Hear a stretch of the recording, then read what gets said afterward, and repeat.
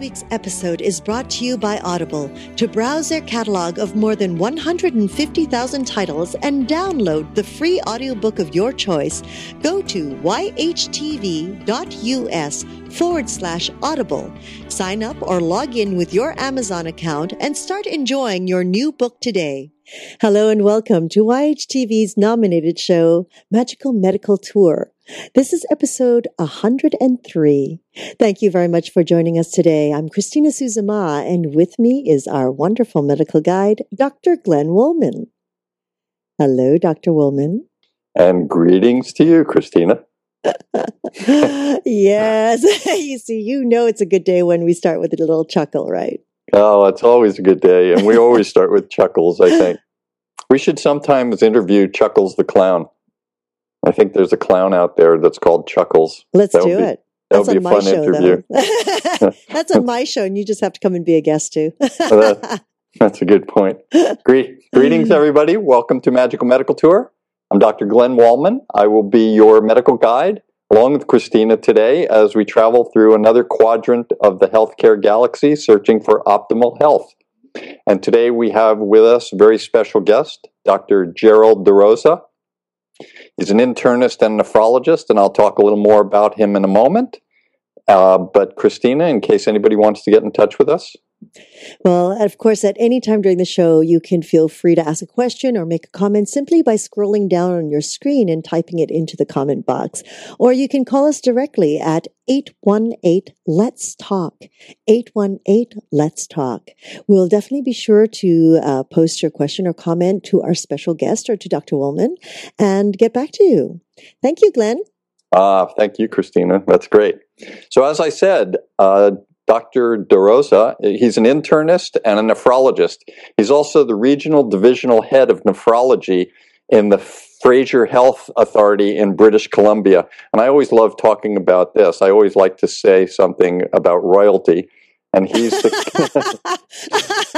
I don't get to say that often, but he's the current head of the Department of Medicine, as well as the clinical teaching unit director at the Royal Columbian Hospital. It's so Canadian. It's so Canadian. It's always very exciting to me. I love talking to healers. And as you know, and anybody that listens to this show at the end of the show, I always thank my teachers and my healers. So when we get someone who is a healer and a teacher, it's a very special show for us. So I would like to introduce at this time to all of our guests, Dr. Gerald DeRosa. Welcome. Hello, Gerald. Hi, thank you very much for inviting me today. We've been trying to invite you for quite a while now.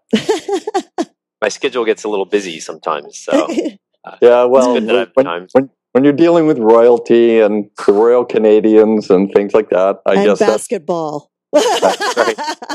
You've got to include basketball for the stress release. Yeah, I was thinking this would be the toughest time of the year to have an interview with you during the NBA playoffs. Well, my team is the Lakers, so since they're out of the playoffs, it actually hasn't been as stressful as other times. It frees you up. Yeah, it frees up my time because they didn't make it this year, as you guys well know. So lots more free time this past few months. Maybe a while before they make it again, depending on some next year's training and physical processes, etc. Yeah. We shall it see. sounds like the Clippers have more issues than the Lakers right now. So that they do. Maybe someone in Canada can buy the Clippers team. Or I think they just got an offer, but I'm not sure what's happening there. So, Gerald, as the medical guide, I usually like to tell our viewers where we're going today. And first, we'd like to get to know a little bit about you and how you got interested in medicine, things like that. We want to talk about your training to help people that are trying to decide on a career, what they might have to go through to become you. And then we want to talk about the kidneys and kidney health. Where are the kidneys? What do they do? What do we need to do to take care of them? And if things do go wrong, what's out there for us? How does that sound to you? that sounds great. Excellent. So let's start. How, when, why did you get interested in medicine itself? And then maybe you could tell us why you then chose internal medicine and then even more specially into nephrology or renal medicine. Sure. Well, my father will probably always say that my mother brainwashed me into doing medicine. But what I remember is when I was very little, I actually had, it was very interesting. I had a mole growing underneath a toenail. And what happened was my whole toe underneath the nail turned black. And I guess it was almost kind of like a pre-malignant lesion. So I actually had to go to the hospital and have that nail removed and have surgery on my toe. And I actually found that to be quite an interesting experience. And I think that was the first thing that got me interested in medicine and following medicine. Wow. And then I think from there, I had some friends whose fathers were physicians. And so sometimes I would ask them questions and see what their job was like. One of them was kind enough to bring me to the hospital one time and show me around, which you're not allowed to do. You're not allowed to do that nowadays, but because of privacy issues and stuff. But in the old days, they would just kind of put a lab coat on you and bring you into the office and let you kind of observe, which was really fascinating for me. I think in school I was always pretty good at math and science and those kind of subjects. So when you go to university, you kind of have to give a thought of what you want to do in your life. And medicine was definitely up there on my list. But you also have to plan ahead, and it is hard to get into medical school sometimes. So you have to have backup plans and all that. So what I ended up doing was thinking that I would want to be involved in the healthcare field to some degree. So I did a mathematics statistics undergraduate degree. Oh, wow. My plan was going to be to do actuarial sciences if I didn't get into med school, or biostatistics and healthcare research. And then I was lucky enough to apply for medical school after third year and getting into medical school at UBC. And then so went to medical school. Nice. And then in medical school, it was interesting because when I was a kid also, we had a family friend who was a surgeon. When I was 12 years old, he used to take me into surgical procedures with him. And that was part of the original experience for me also. And you're right, that would never happen anymore. But that was such a vital part of my career path. When we were in medical school, it was always the students that were really the brainiacs that went into internal medicine. Were you one of those? Well, Yes. I think, I tended, there's a whole bunch of people, as you probably experienced in medical school, a whole different bunch of personalities. And there's certainly people who are the surgical types. Correct. And people who are kind of the internal medicine types, and then people who are more the psychiatry types. And you kind of start to differentiate yourself as you go through your clinical rotations. I found the operating room to be actually a bit repetitive after a while. Whereas, some of my colleagues, they loved it and they still love it to this day. I really found the most exciting part of the medicine was solving the mysteries. And I think when you get into a situation where you want to solve mysteries, you're looking at either doing internal medicine for adults or pediatrics for children, because you're kind of the specialist after the family doctor sees them, who then is trying to solve more complex issues. And I always found that to be kind of intellectually challenging and satisfying. So that's what led me to internal medicine at that time. Well, I was going to say, that always seems to be the path that people take to get into internal medicine, the ones that want to solve the problems and intellectually think about things more deeply. What then, so you looked at the entire body in internal medicine and focused on the kidney. What was it about the kidney that appealed to you? Yeah, so you're right, Glenn. For the first 3 years, you rotate through every organ system. So you do the kidney, you do the heart, you do the GI tract and everything. And you have to get good at all those because you first get licensed as a general internist so that you can practice all forms to a certain degree. Your options beyond that is you can be a general internist, which allows you to kind of see everything, but not necessarily be an expert in any one field. And I think what I really found important was that I really wanted to know one field better than everything else and be kind of the, I guess what you say is the end consultant for that field. Nephrology for me, the there's a lot of numbers in kidneys. There's acid-base problems, and actually you can measure someone's kidney function by blood tests. So when you do interventions or you hold medications or you do other treatments, you can actually see fairly quickly if your treatment is having the right outcomes by redoing the blood tests. And a lot of medicine, and a lot of medicine is very subjective, right? You can ask a patient, is your shortness of breath better? Is it worse? And we try and quantify that sometimes with, how many blocks can you walk or things like that. But it's still sometimes tricky to really get the subtleties. Whereas in nephrology, oftentimes it's a very numbers based in some situations. So you can really get a bit more objectivity in what you're doing. Interesting. So you stayed true to yourself in terms of numbers and statistics, trying to balance all of the things that you like. I like that. The training for that. So you go 4 years of medical school, first 4 years of college, 4 years of medical school, and how long was your internship and residency? So I was lucky enough to only have to do 3 years of undergrad, and then I did 4 years of medical school, and then the internal medicine is 3 years, and then nephrology is 2 more years after that. So that would have been 5 years of residency in total. And then you keep training and you keep taking courses and staying current. So it's a lifetime process for all of us. It is a lifetime, yeah. I actually went on to do a master's degree in healthcare quality and healthcare delivery, so that was another year.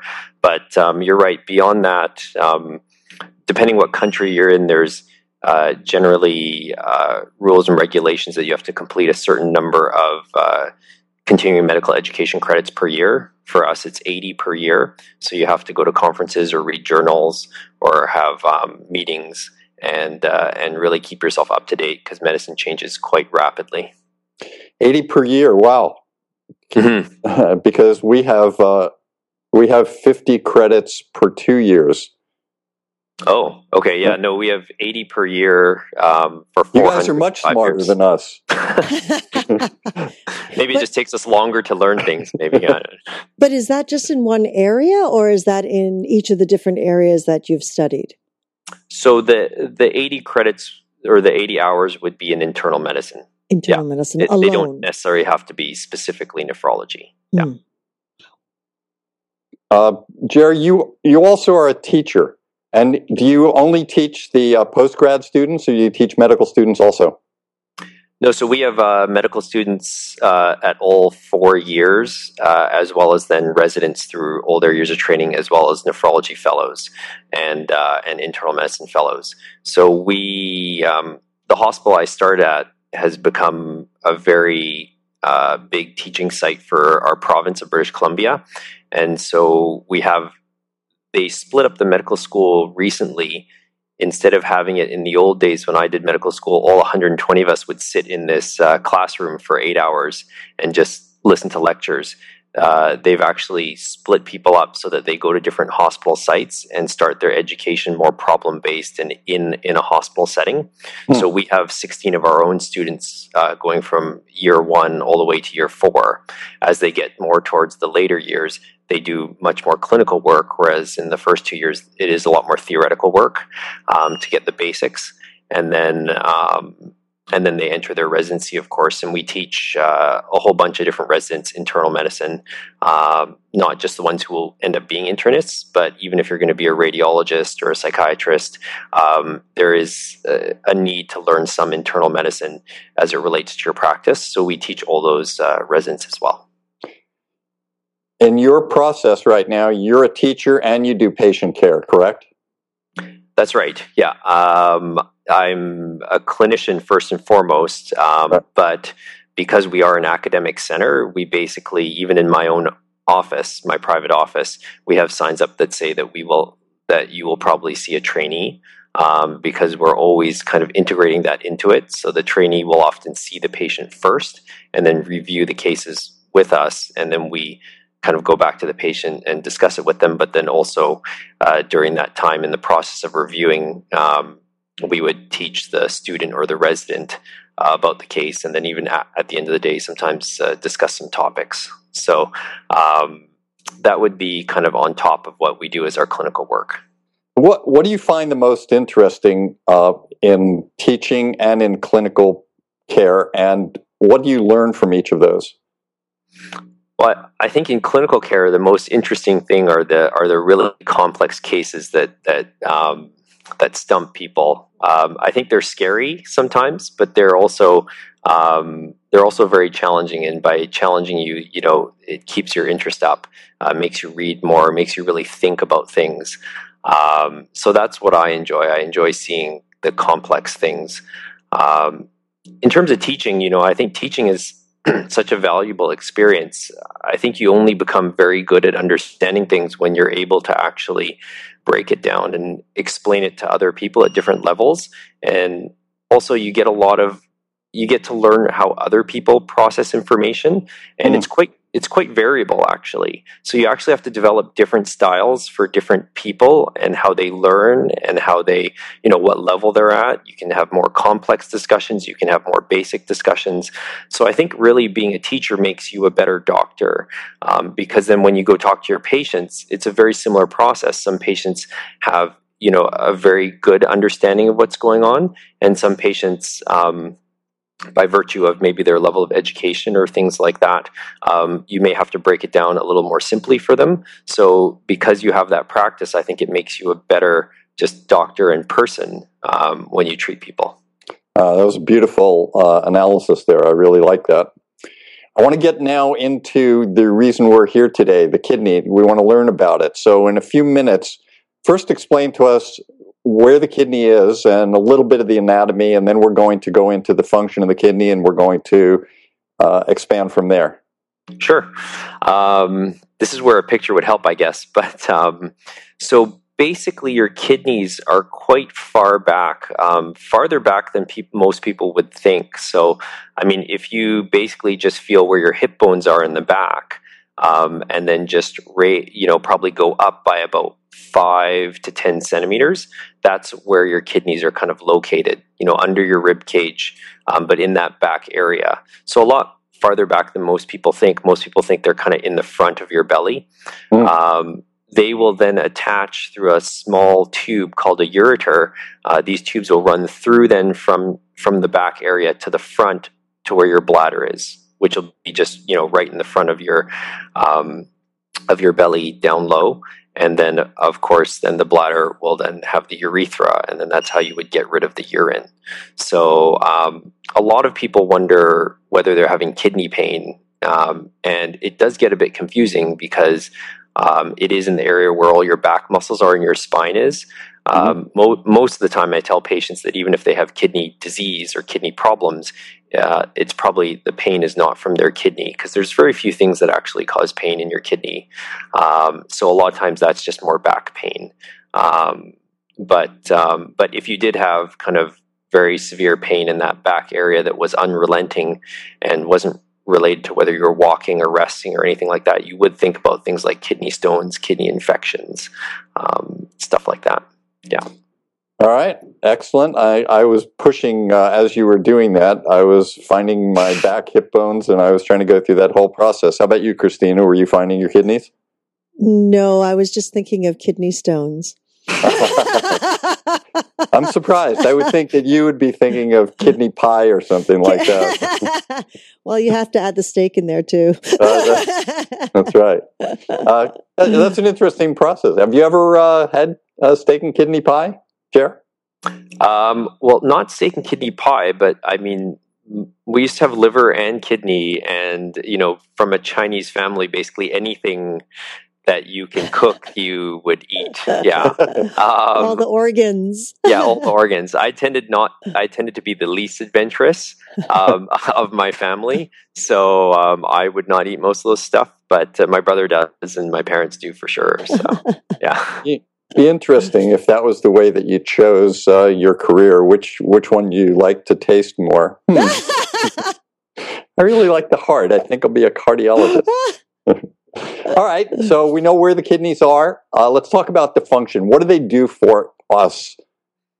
Yeah, so there are three main things that the kidneys does, one of the first things I tell patients, and that's probably the one that gets referred to me the most, is the metabolic regulation. So they basically clear toxins from your body and regulate some of your electrolytes, your potassium levels, your calcium, your phosphorus, your sodium levels.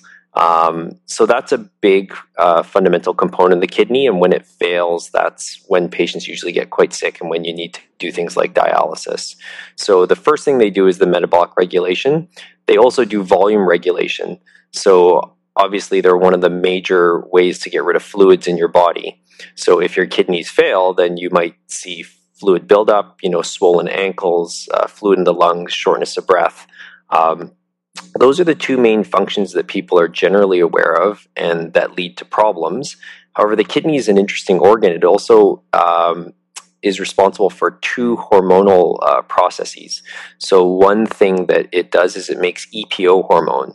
And people have generally heard of EPO if they've heard about Lance Armstrong and the Tour de France and blood doping. Mm-hmm. So one of the things that people were doing is the healthy athletes were injecting EPO into their body to raise their red cells so that they could have a higher oxygen carrying capacity and do better. So the kidneys actually make EPO. And when patients' kidneys fail, they start to make less EPO, so they get quite anemic. So a lot of my patients with significant kidney disease, we give for them EPO injections. The other thing that the kidneys do is they activate vitamin D. So if your kidneys aren't working that well, you often have problems with vitamin D, which can lead to bone issues and things like that. So we often have to give people very special forms of vitamin D when their kidneys get to a certain point. So they kind of do all those three things: metabolic regulation, volume regulation, and hormonal function in your body. Really important. I want to diverge for just a few moments on an interesting, hopefully, discussion. You mentioned that you're Chinese, and in Chinese medicine, the function of the kidney is very important in a different realm than the way you see it. Have you ever had discussions with Chinese medicine physicians related to kidney qi or anything to do with the kidney, and what kind of thoughts do you have about that? It's very interesting. I haven't had any conversations as a physician. There's really a separation between kind of the traditional medicine that we learn and kind of what people call as the alternative medical therapies. Though I think that some in the curriculum they are trying to introduce that. The only experience I really have with Chinese medicine as a child, being treated with Chinese medicine and going to the Chinese doctor and getting the herbs poured and the soup boiled. And you're right, they do their assessment and they have a sense of whether, they try and, I guess, categorize what organ is not performing up to capacity at the time, is my understanding. But I don't have a very sophisticated understanding of how they actually do things or how they make those judgments. Jer, one of the things that we really stress on this program is prevention. And you talked about some things before about the things that can go wrong with the kidney metabolically and hormonally, and these present themselves in pretty bad ways with renal failure. What I want to know now, from point of view of a nephrologist, when I go to the health food stores or I go to some of the different types of healers, I read about these kidney boosting teas and supplements for kidney boosting and different juices that are for kidney health and improve kidney health. What's your process in terms of advising our viewers about how to protect their kidneys and keep them healthy? Is there anything we can do? Yeah, no, this is, it's very important to me to talk about things like this. And certainly maybe I'll break it down by talking about what you can do from a traditional medical point of view, and then I can certainly touch upon some of these natural remedies and things like that. I would estimate that when my patients have kidney failure, probably 80% of the time or higher, it's actually something completely preventable. And so that's why preventative medicine is such a big aspect of things. And that goes back to people and their interaction with their family physician, or just their general health patterns, right? By far, the most common causes of kidney failure is diabetes, hypertension, and cholesterol. And as you may be aware, you guys have probably talked about in prior episodes, those things can be definitely modified by your lifestyle, and they can be monitored and be treated appropriately earlier on in the course. So from a general lifestyle point of view, there's very good evidence about lifestyle modification and managing hypertension. So people would say that if you eat the right type of diet, certainly one of the big things is avoiding a lot of salt in your diet, but there is actually prescribed diets. One of them is called the DASH diet. People can Google it, and it's just DASH, and it's a diet that actually seems fairly practical when you think of it. It's lots of fruits, lots of vegetables, lots of fiber, less kind of heavy meat, less high carbs, and that's theoretically supposed to be healthier for your body and prevent hypertension. Regular aerobic exercise, their usual recommendation is half an hour a day, every day, or some people like to do 1 hour every other day. And that has been shown to actually reduce systolic and diastolic blood pressures. Other recommendations that people have been given is a lot of people could stand to lose a little bit of weight, and it's amazing what a little bit of weight loss will do. Even 5-10 pounds can bring your blood pressure down by 3 to 5 points. Finally, other lifestyle situations, smoking is not good for your health, obviously, and alcohol in moderation is supposed to be quite reasonable, and some people think maybe a glass of wine is protective, but certainly higher alcohol intake is not good. So with that in mind, I recommend those, when people come to me and say, do I really need to take a blood pressure pill? What can I do? I say, well, we can try this and see what happens and then reassess. Now, that being said, sometimes even the healthiest person can't escape their genetics. And a lot of things like high blood pressure, diabetes, there is a strong genetic component, and they do run in families. So I've seen very healthy, people with a great BMI who do all the right things, and they still have elevated blood sugars or high blood pressure. In those scenarios, then, getting on top of it and getting the blood pressure under control, getting the diabetes managed appropriately, then there's very good evidence that would suggest that if you do that early on, that you would never get to kidney failure. So one of the things I recommend, the biggest mistake people make is when they're feeling well, they don't see their doctor. When they feel sick, then they eventually go see their doctor. With something like kidney disease, it's quite silent. You can actually have quite a bit of kidney damage before you even get any symptoms. And so I often suggest that people should see their doctor at least once a year, even if you're feeling completely fine, and get an annual checkup. And that annual checkup should include a blood pressure check, a kidney blood test, your cholesterol, diabetes check, just routine annual blood work. To kind of keep on top of things. That's a really good point. And I think the part that you mentioned about kidney disease, for the most part, is silent until it gets to a very serious point. And that is a good reason for that. I do want to ask you a question. A lot of doctors are starting to recognize that lifestyle does make a difference. Lifestyle changes makes a difference in many of the diseases, especially the ones that you spoke about, diabetes and hypertension and cholesterol areas. How do you, as a nephrologist, when you're working with a patient, other than just saying you need to change your lifestyle, you need to exercise 30 minutes a day, what kind of things do you do to really make your patients take this to heart, or in your case, kidneys, and do the things that you're suggesting? Yeah, it's a good question. So nephrologists, at least, I'm not entirely sure how the system works in the US, but in Canada, at least, we're the nephrology community understands that it takes a lot to actually educate people. So besides providing them with the right education source material, we actually have kidney clinics. And in our kidney clinics, we have multidisciplinary care. So we often have a nurse, we have a dietitian, and we have a social worker. And, I think in those scenarios, we work as a team to help the patient. So we have educational sessions, we have cooking classes for them, we have options classes, and we kind of try and approach each patient individually. Some patients just need the information and just don't know how to access it, so we help them with that.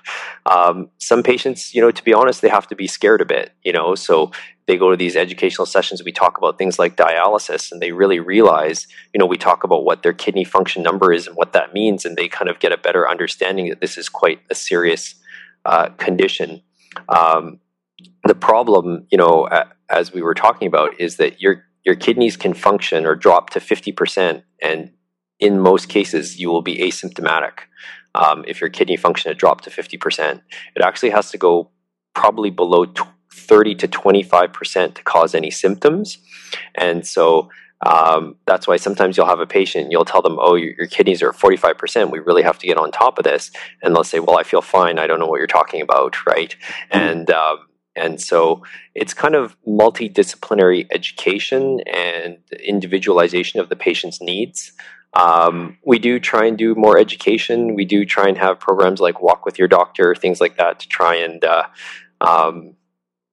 demonstrate good, healthy behaviors. So that's kind of, I think, generally how we approach things in British Columbia. I like that. Walk with your doctor.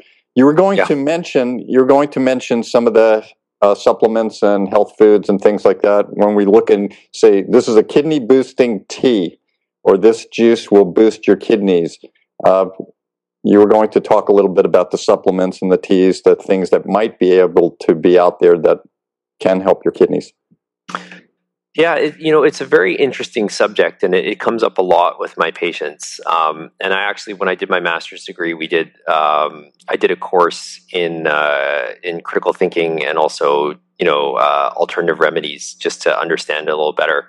I usually start off by telling my patients, even the medication, everything has the potential to help or harm, and it's just a question of which one it does. Even drugs, they're distilled from natural substances. So you can imagine that there probably are natural substances that are helpful to your body and will help maintain your health. That being said, the challenge is which ones are going to help and which ones are going to harm. The kidney is a bit of a funny organ. If it gets damaged, it actually doesn't heal. And I do often see patients come in with pills that are supposed to heal your kidney or make it better. And, one of my responses to that usually is, if there was such a pill, obviously I'd be, giving it to people to try and make their kidneys better, because I would hate for them to fail. So it just depends what the components are in the pill. A lot of them are just natural substances that are thought to be to promote your health. Some of them are just vitamin supplements, and I think that those are good things. You have to be somewhat careful, though, because if the kidney function is not so great, sometimes there are certain substances that you should not take more into your body. So I usually ask them to bring it in, and I go over the ingredients with them. A lot of times I won't be sure. It'll be something like milk thistle or something, which I'm not aware of any damaging components, but sometimes they'll have things like magnesium or aluminum or heavy metals. And generally, if your kidney is problematic, I tell them to avoid those sort of things. I think most of the treatments are fairly benign, and it's just hard to know if they would really help or not. I usually just tell the patient, we'll make sure it's not harmful. Certainly it could or could not be helpful, as long as it's not too much of a impingement on your pocketbook or anything like that. It's not unreasonable for you to try it, and it might make you feel better. I want to move into the, thank you for that. That was very good. I want to move into some problems with the kidney and some treatments. And I think one of the easiest and simplest, but one of the most painful things that I ever see in the hospital was someone suffering from a kidney stone. What can you tell us about a kidney stone, just briefly, but mainly in if somebody has been diagnosed with kidney stones, is there something they can do to prevent them in the future? Yeah, there definitely is. I mean, my patients who have had kidney stones, they generally do say it's one of the worst pains they've ever had. Some of my male patients have compared it to childbirth, but I tell them that's a dangerous thing to do that. So their wife usually smacks them if they're there in the room. So that's why it's painful, because of what they say. Actually, funnily enough, a fair number of my colleagues have got kidney stones because one of the biggest things for prevention is fluid intake. And, you're busy, you're running around, and you don't drink a lot of fluids during the day. And there are actually, regardless of the type of kidney stone you make, 3 things that you can do to try and prevent kidney stones. The first one is increase your fluid intake. So if you can increase your fluid intake up to 3 liters a day and really promote your urine output, that drops the chance of making further kidney stones, because what a kidney stone is essentially is just crystals in your urine that come together and form a stone. So if you make your urine very dilute by drinking a lot of fluid, then really the concentration of the crystals will be a lot lower, and so you won't make as many stones. The other... Excellent. Oh, sorry. Yeah, the other general recommendations is that some of the breakdown products of protein do promote kidney stones.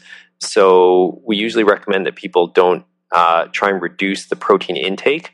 Now, that being said, it kind of depends where you are. In the West Coast, we tend to not have as much of a problem with meat intake and having a lot of red meat. People eat kind of a balanced diet. They have fish, they have chicken, things like that.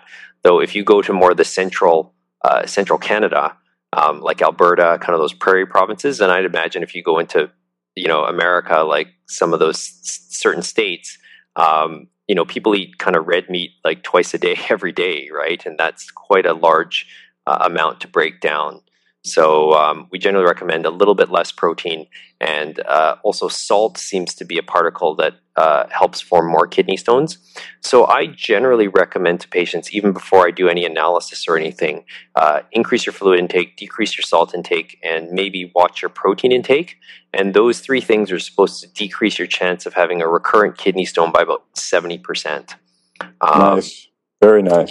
Yeah. So when we speak about protein in this case, you are mainly referring to red meat as opposed to chicken or fish, or in a case of a vegetarian, beans and legumes. Yeah. Generally, when you look at people who have the kind of quote unquote high protein diets, it ends up being a lot of red meat, steaks and, hamburgers and all that sort of stuff. So generally, if you have a varied diet that's a little less than that, it generally seems to be okay. Beyond that, if someone keeps on getting stones, if we're lucky enough, sometimes we catch a stone, we send it to the lab, and that tells you what the stone is made out of. We also do things like a metabolic workup where we get someone to, it sounds very odd, but we do a 24-hour urine collection where you actually pee in a jar for a whole day, and you bring that to the lab. And we check for particles in the urine sample. And based on the particles that you're making, if you're making any excessively, we can kind of go back and look at your diet. So one of the most common stones are calcium oxalate stones. And oxalate is generally in certain types of foods, especially nuts. So I had one patient who was getting tons of stones. We did a metabolic workup. He had very high oxalate levels. And basically, he had peanut butter once or twice a day. And so we cut the peanut butter out of his diet. And he certainly had far less stones than he had before. So you can actually, it's interesting that way. You can actually get some data and then give them specific recommendations based on what they eat to try and prevent the kidney stones. I want to ask you a quick question and then move on to some serious things. There are a lot of bodybuilders and weightlifters and athletes out there that are trying to supplement their protein and take massive amounts of protein to get bigger and stronger. Are they doing damage to their kidneys? The general thought is that is potentially damaging to your kidneys. Your kidneys do have to filter out all that stuff, and the thought process is that taking high amounts of creatine and things like that can make your kidneys overwork. there is actually some evidence that if you have some chronic kidney disease, that you should modify your protein intake, and not to the point that, because you don't want to be malnourished, but you should also watch it and not have a high protein intake. And so I think extending beyond that, the bodybuilder kind of culture, it is thought that it puts your body through a lot of unnecessary strain, and some of your organs, like your kidney, then through more activity than they should have to go through. I have seen some very sick patients. That being said, sometimes in the culture, there's also a lot of other things they take. So it's hard to kind of differentiate that from whether it's just the high protein intake or, especially if they're high level competing people, sometimes they take diuretics all the time to make their muscles look better. And then, of course, sometimes people be tempted to take things like anabolic steroids. And obviously, those are not good for your health. So let's move into the most serious problems with the kidneys, which would be renal failure, either acute or chronic. Most of the time it's chronic. But when somebody fails, when somebody has kidney failure, first tell us, you mentioned it a little bit earlier, tell us the kind of symptoms in life that they have, and then what kind of treatment do we have for these people? Yeah, so the symptoms of kidney failure, as the kidney starts to fail, they're fairly subtle, and that's why it's tricky for patients to know, because they don't actually locate to where your kidney is, or they're not related to when you go pee. So generally, as the toxin level builds, you start to feel less well. So common complaints that patients may have are fatigue. Their actual sense of taste changes, and they often complain that food that they're eating tastes somewhat metallic-y. That's kind of a classic one. If food starts to taste strange, you have to think about kidney or liver failure. A surgeon would never think that, would they? Yeah, no, probably not. The itchiness, because the toxin buildup, nausea, then as it gets worse, things like vomiting, muscle cramps, then difficulties with sleeping, difficulties with your bowel movements, and then fluid buildup, of course. So those are the things that you would look out for. I often tell patients it sometimes can feel like you have the flu and it never goes away.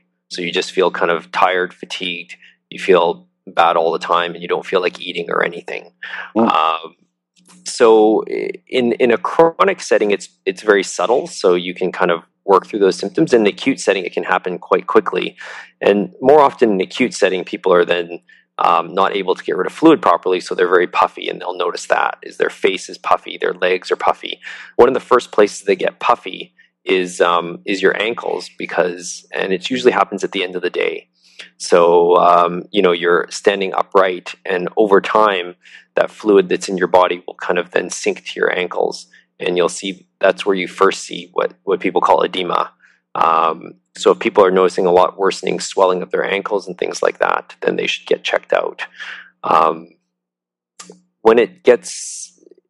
Yeah, and I mean, depending on what caused the underlying kidney disease, obviously you can have other symptoms or manifestations.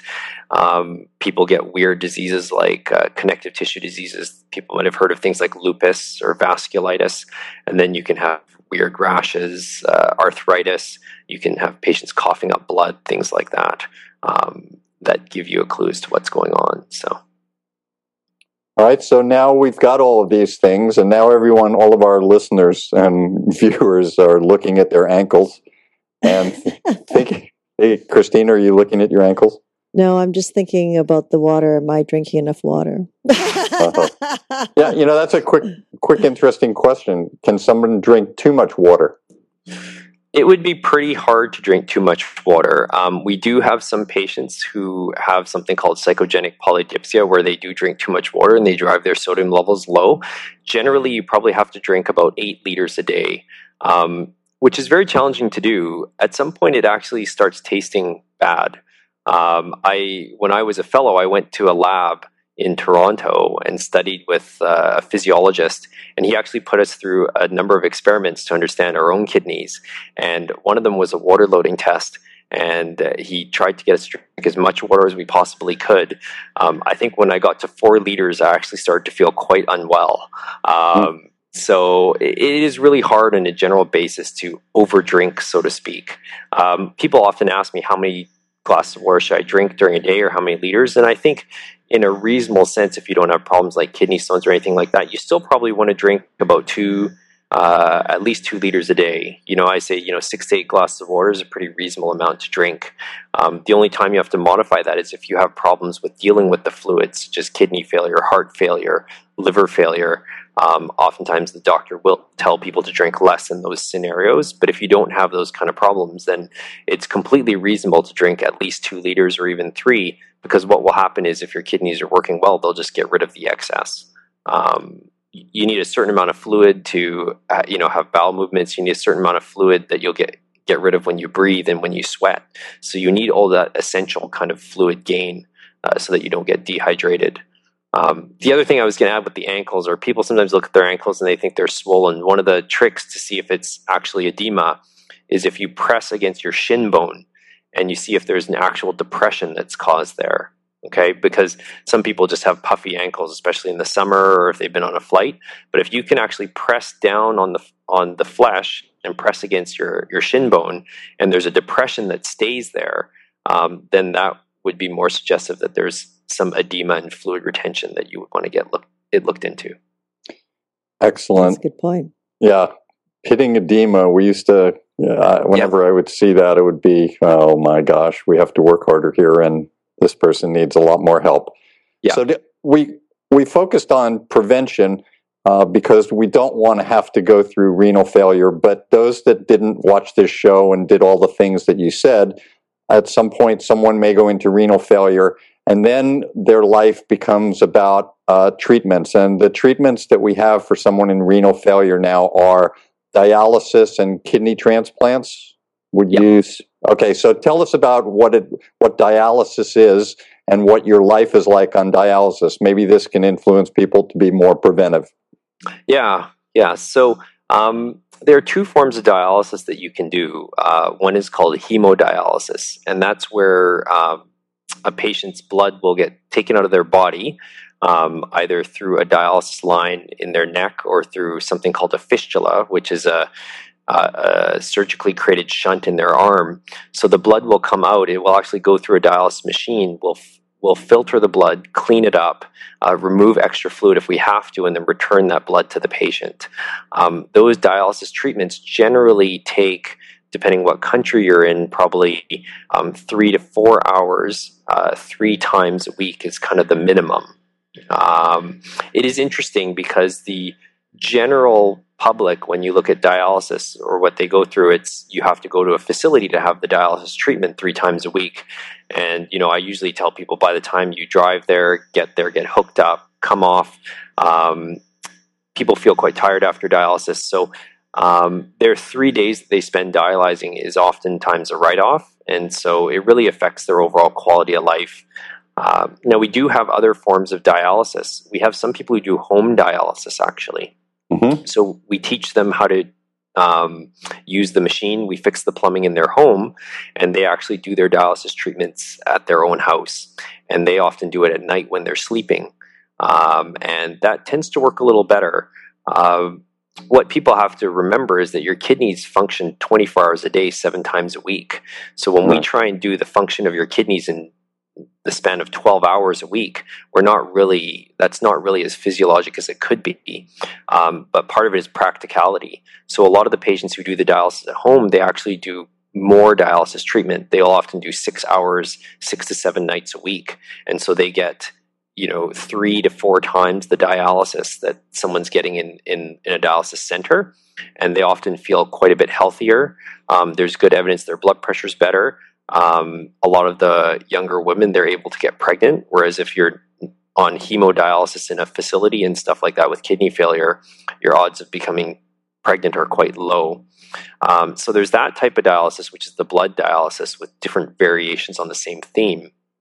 And then there is another form of dialysis called peritoneal dialysis, where you actually put a tube in your belly that stays there, and you pour fluid into your belly that then sucks out the kidney toxins and sucks out the extra fluid, and then you empty that fluid from your belly. And you end up doing that every day with either a machine or you do it 3-4 times a day.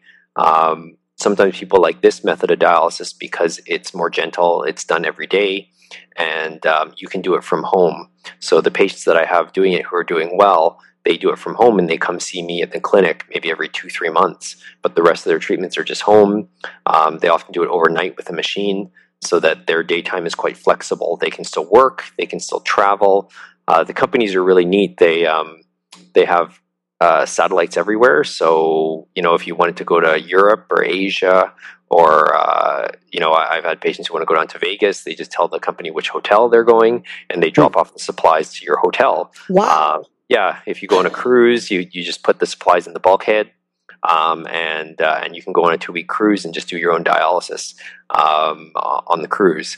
So that's pretty good. People tend to have a better quality of life. Now, it depends on your overall health status, though.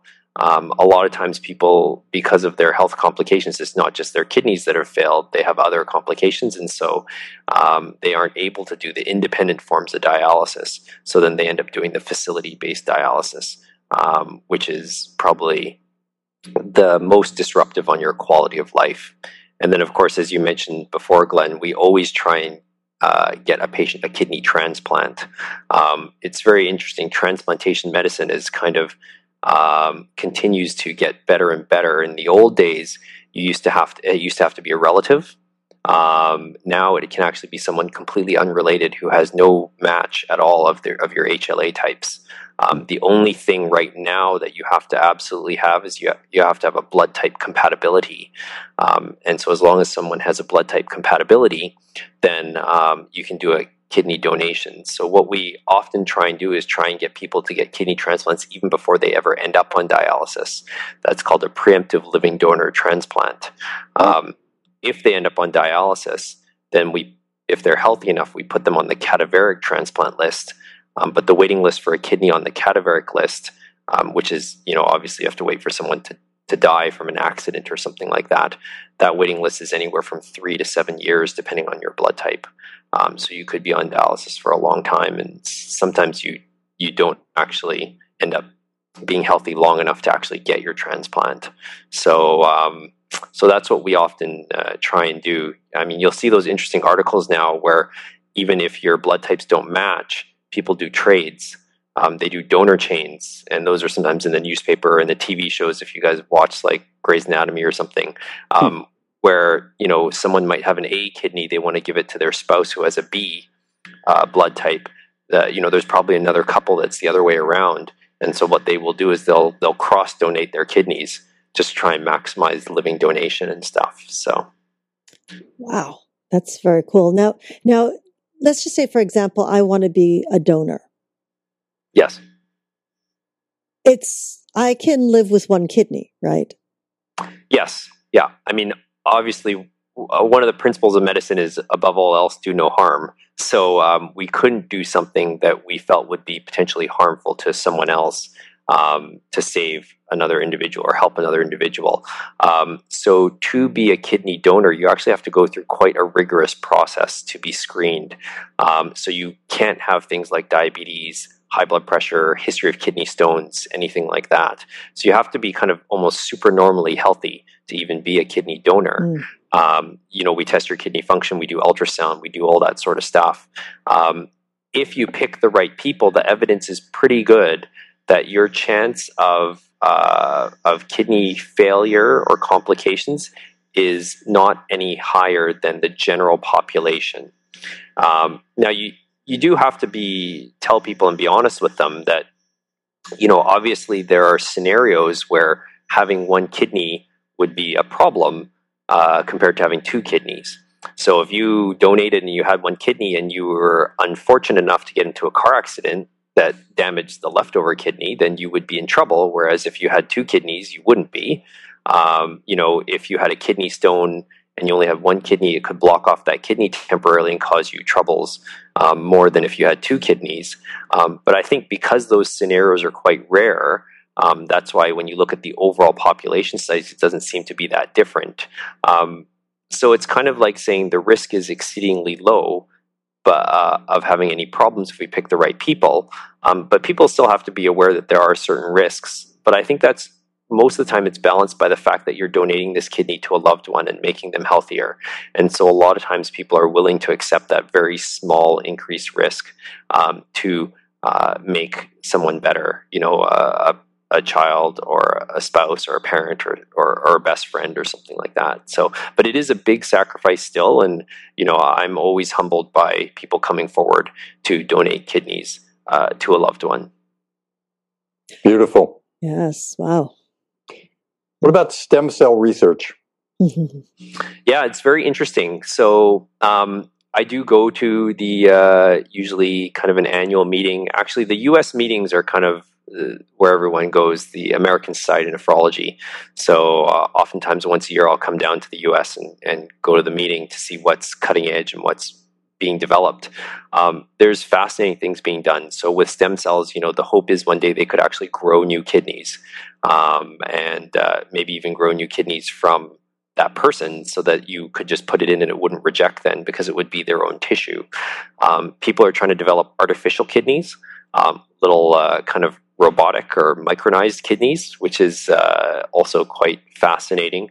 The other thing people are doing is sometimes they are doing kidney and bone marrow transplants at the same time. So the problem is with kidney transplants is that even if they're blood type compatible, the antigens aren't exactly the same, so we're always worried about rejection. And so the theory is that if you transplanted the bone marrow and the kidney at the same time, then the person would basically be tolerant to that kidney and not have to require so much immunosuppressive drugs. Because if you look at the downsides of the transplant, the upside obviously is you don't have to do dialysis. The downside is that generally you have to take immunosuppressive medications for the rest of your life, and they do have certain complications, a higher risk of infections, slightly higher risk of skin cancers and things like that. So, but most people would trade that off because it really increases your lifespan and your quality of life quite considerably. But it's not perfect by any means. I mean, if you could grow a kidney and just put it in there and have a workable kidney, that would be probably the best solution. I think you've painted a beautiful picture for prevention rather than waiting to go see you for the end results. I want to switch to another area for a moment, just as we're coming close to the end here. You told us at the beginning that you'd been a patient before. You're a healer. You're a teacher of healers. You also mentioned that you have a master's degree in health sciences, and your focus, I know, is on quality of care and health services delivery. In a hypothetical world right now, Gerald, if you were invited to another country that was just trying to start a health system there, based on all of your knowledge, what are some of the qualities that you would want to have in a health system to ensure quality of care and good services delivery? Wow, that's a challenging question. That's almost like probably a dissertation in and of itself. I figured I would ask that with 30 seconds to go. I mean, I work in a Canadian healthcare system with universal healthcare. There are pros and cons to that.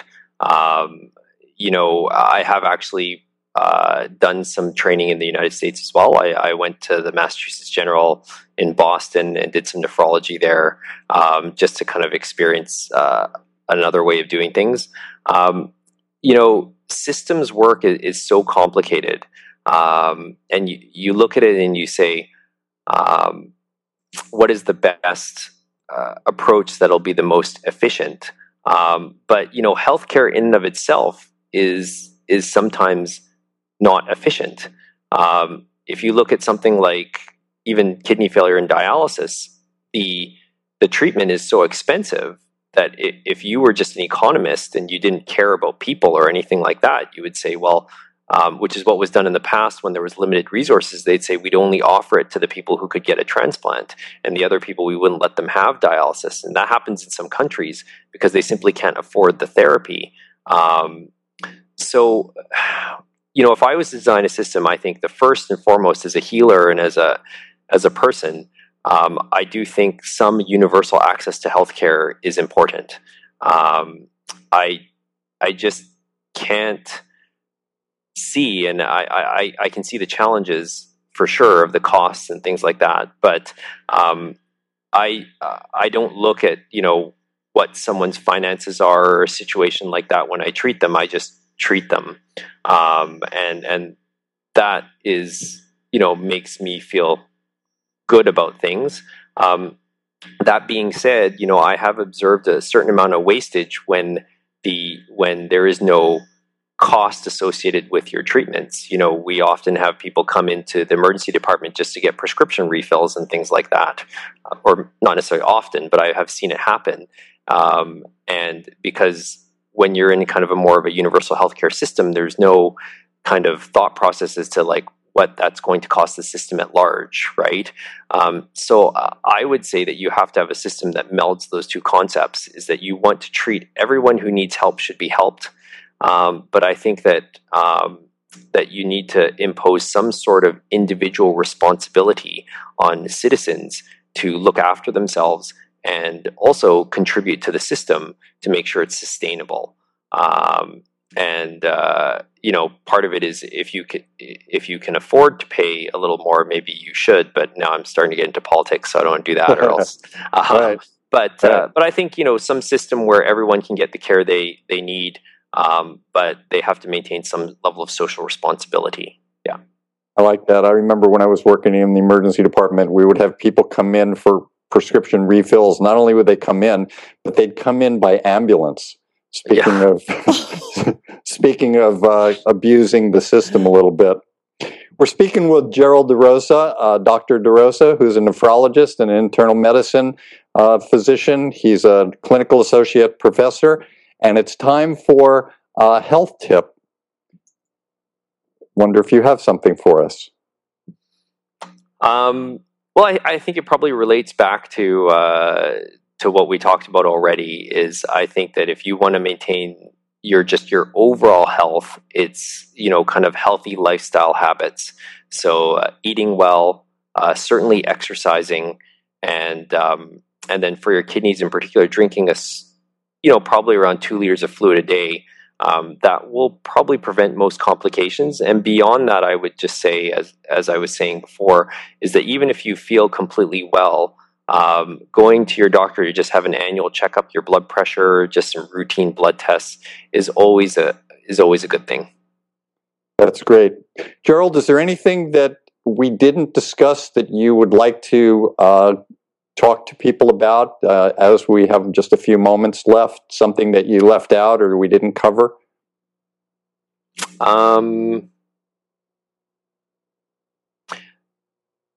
Yeah, it's hard to know exactly. There's so many things to talk about. The other thing is, I think that I would also tell people to just be careful about searching out sources of information without having the right lens to read it. So I will often have patients come in who have looked up things on Google and stuff, and either it will conflict from what I tell them, or it may scare them a lot more than they should be scared. So it's always, it is good to be informed. I think it's great to have access to all these different sources of information, but the complexities are such that you really want to be able to have a good discussion with, whoever you deem as your reliable healthcare practitioner, whether it's traditional medicine or not, as to like how to interpret that information. And I think that using different sources is fine, but I think that's the one thing I would point out to people. Medicine, no form of medicine has all the answers, right? So I think it's just making sure that you're on top of it, and that you have the right people providing you with the information. One of the things that I often see is that in traditional or non-traditional medicine, people will be taking so many medications. Sometimes the best thing that I can do as a nephrologist is actually cut out 2 or 3 of their pills. So the other thing is if you're not feeling good, or getting a second opinion, that's where I've seen some things fall down as well. Is that if you're not feeling good and you're not entirely satisfied with how your care is being delivered, and you're not satisfied with that you're being, that you're having a good discussion with your healthcare practitioner and stuff, if it's at all possible, I would get another opinion and really try and work with someone that you're comfortable with. Yeah, everyone should have a medical guide. Mm-hmm. That's a great health tip. Right, it is. Yeah, I'm grateful to our very special guest, Dr. Gerald DeRosa, for sharing his wisdom and experience with us. I'd like to thank all of my healers and my teachers for putting me on the path that I'm on and keeping me there.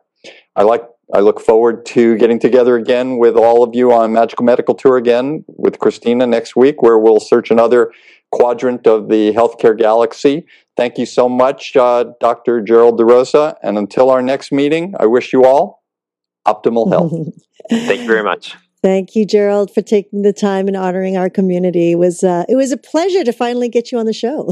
Yeah, it's taken a while. Yeah, no, thank you. It's been great. We'll have to get him on a panel next, Dr. Woolman. There you go. And of course, we would like to thank each and every one of you for joining us in this new platform of education and information. We're always grateful for your continuous support, and we look forward to hearing your feedback on how we can serve you better.